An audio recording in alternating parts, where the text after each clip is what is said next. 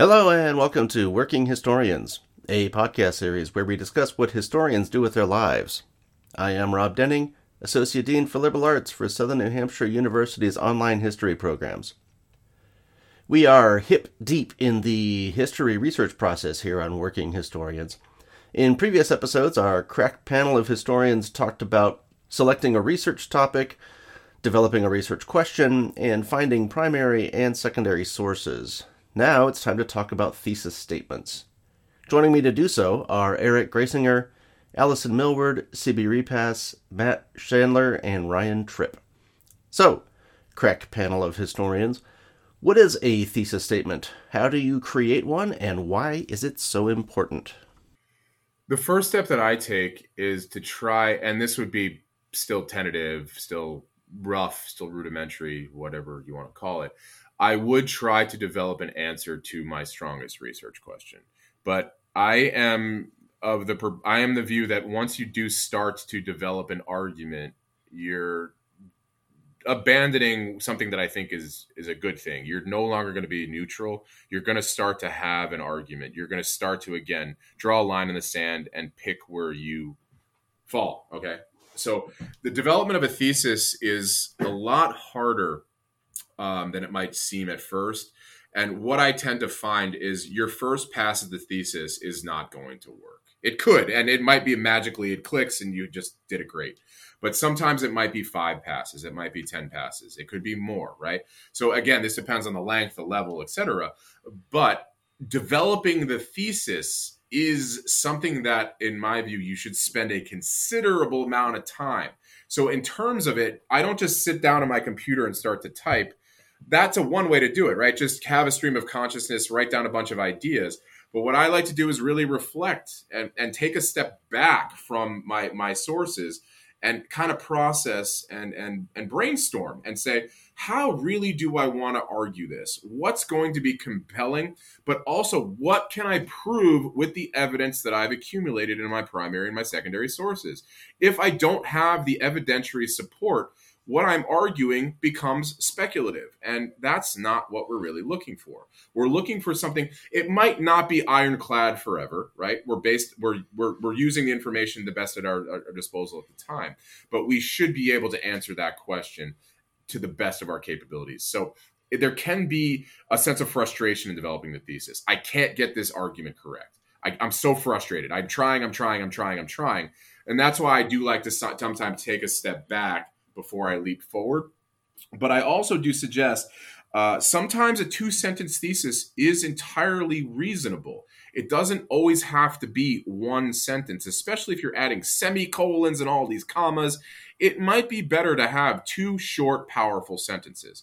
But the other thing that I tend to argue in terms of developing a thesis is you have a choice to make. Do you really want to assert a powerful rhetorical posture, or do you want to prove something that might be less aggressively assertive, but you can prove it more easily? So that really depends on where you're at in your skill set development, the progression of your degrees.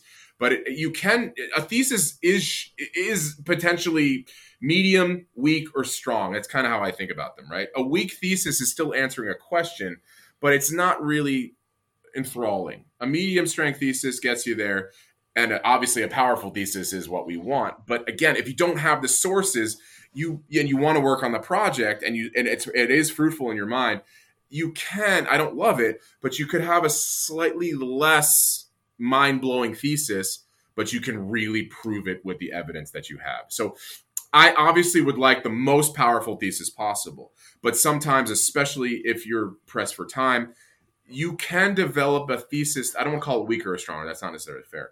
But a thesis that's less, say, captivating and enthralling, but you can actually prove it. You can prove it succinctly. You can not drive yourself bonkers trying to do that. So the thesis is something it's deeply, deeply frustrating at times. But if you can start to really frame arguments, I really think the only way to think about it, for me anyway, is, all right, how am I going to invert or flip my research question or questions into a series of arguments that I can prove with the evidence that I have gathered? I always call it a keystone.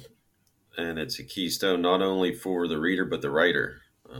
I had a good piece of advice from one of my supervisors that said, write it on a Post-it and put it on the screen, and that guides you the whole way. So it keeps you honest, like the guardrails you're talking about, but in an even more narrowed fashion. Yeah, when I'm talking to students, I mean, I usually frame it as, the thesis is basically your 1 or 2 sentence answer to the question, the research question that you posted. So you've got a question ends in a question mark, and then the thesis ends in a period. Because there's a lot of students, when I say, what is your thesis? What is your thesis?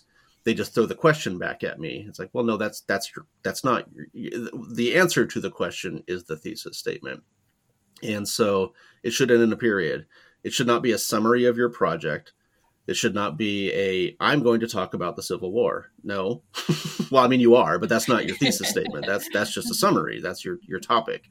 The thesis statement is, what are you saying about the Civil War? What is your contribution to our collective knowledge? That kind of thing. Yeah, what do you want to prove? What is it that you want? What is it that you want your reader to walk away with going, oh, that's what she wanted to say about that? Yeah, I like the framing of takeaway for that. That sometimes resonates with students too. What is the thing you want someone to walk away from your project with? Because you don't want them to walk away just saying, "Oh, that was a paper about the Civil War." That's not much of a useful takeaway. So, what is the actual lesson that you want students to learn from that? I think also it's investment on the student part. It's their watermark on that historical point. Their contribution to the literature, their kind of their expansion of what we collectively know on a topic. So it's kind of it's the centerpiece for the entire project. It's the elevator pitch, I guess, is another way you could put it. This is kind of the distillation of your argument. The remaining 500 pages in your monograph will be the expansion of the argument to support the thesis, but the thesis statement is still the thing that connects everything. Kind of like what we were saying with the research question. So how, in your own work, have you all kind of settled on a thesis statement? How do you develop a thesis statement? We've got a sense of how it's important, why it's important, but how do you get there? I think knowing that thesis can be tentative, it's a provisional interpretation, and don't be too flexible, but I think it's tentative. And, there can be an interplay between the historical question and the thesis statement. I mean, you could be in your research, you could be researching. And while I think I usually want students to just stick with a research question, you can tweak it too if there's some sort of, dialogue going on between your research question and an interface between your research question and your thesis statement. But I think emphasizing the provisional nature of it and your research as you proceed is, I think, important, and also organization as well, and that reflecting your essay. And I harp on when helping a student develop a thesis statement, I harp on those 3 points. What are 3 primary things that you want your reader to remember? What are the 3 primary things that you really want to prove? Let's work in forming that statement then. And then you can so that way you can also have those debatables. You can have both sides of the story. And then how do you get it to be your side of the story? And I think it goes without saying, kind of like I was saying earlier, make sure your research guides your thesis, right? Don't let this turn into a thesis statement of, well, I think this. Right. And here it is, right, that 500-page, here's a list of things I think, right? I mean, this truly is, your thesis is your mark, but it's also kind of that proof that not only are you leaving that mark on the literature, but that you have gone through the literature and you are understanding your field and you've understood and you've really engaged with the primary and secondary sources. Let your research guide your thesis, because again, it's so much. It really is that backbone of what you're doing. I had a professor in grad school. He was on my dissertation committee, so I heard this an awful lot. Who, whenever I was discussing argument, his constant question was, "So what?" which is one of those things that just drives you nuts when you're hearing it, but it really kind of nails down all the problem. You need to figure out, how do I answer the so what question? Why does it matter? Why is this important? Why am I spending time doing this? Why is the reader spending time and energy reading my work? 2 words makes you do a whole lot of thinking, and it angered me so much when he would ask me, yeah, well, so what? But at the same time, it's like, okay, well, okay. So now I have to start thinking about how can I answer the so what question. So that is always on my mind whenever a student asks about how do I develop a thesis statement question. It's one thing for a tenured professor, at an R1 university to say, so what? I probably can't really turn around and say the same thing to the student. So I usually couch it in this same story about my professor asking me this, asking me, so what? So that's kind of what the student needs to think about also. I try not to frame it quite that way when I'm giving feedback, but that is kind of what's going on in the back of my mind. So what? I think there's a similar idea that I heard that was, how does this advance things uniquely in the field? That's a much better way to put it. But yeah. It's kind of the same thing. And it's not only for that specific topic, but say we're discussing here, nurses on the Western Front. That also, how does that advance women's history too? So that might play into how you shape that tentative thesis statement.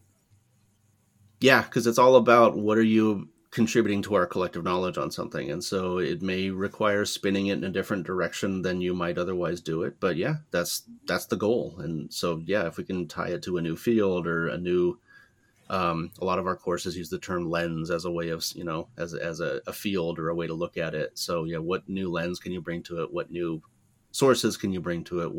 How can you bring this to a new field of study, that kind of thing. And that helps with the so what. It matters because now we're bringing women into it, that kind of thing.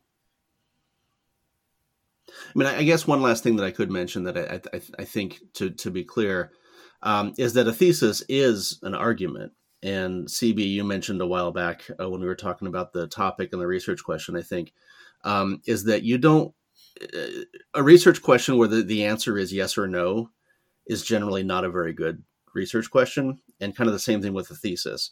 If you've got a thesis that you can answer with yes, then it's really not a very interesting argument. You want to make sure that it's something that is making a case for something. It's making an argument with the implication that somebody could make a counter argument to it. Exactly.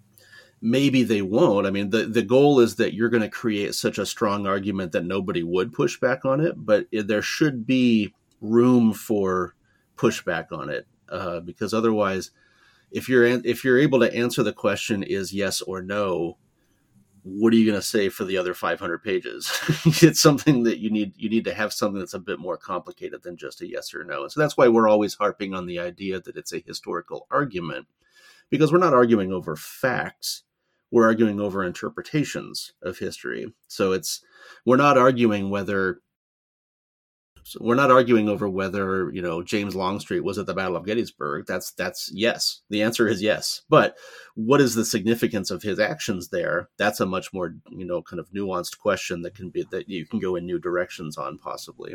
And I keep harping on the Civil War because that's the topic that the vast majority of my students always want to tackle at the capstone level. And so a lot of my job is trying to kind of persuade them to go in different directions because the Civil War is kind of a minefield of there's so many books written on it. So that's always at the top of my mind. But so I don't mean to harp on the Civil War, but that's kind of the thinking is that you don't want to focus on something that's yes or no. You want to focus on something that's actually much more nuanced than that you can contribute to.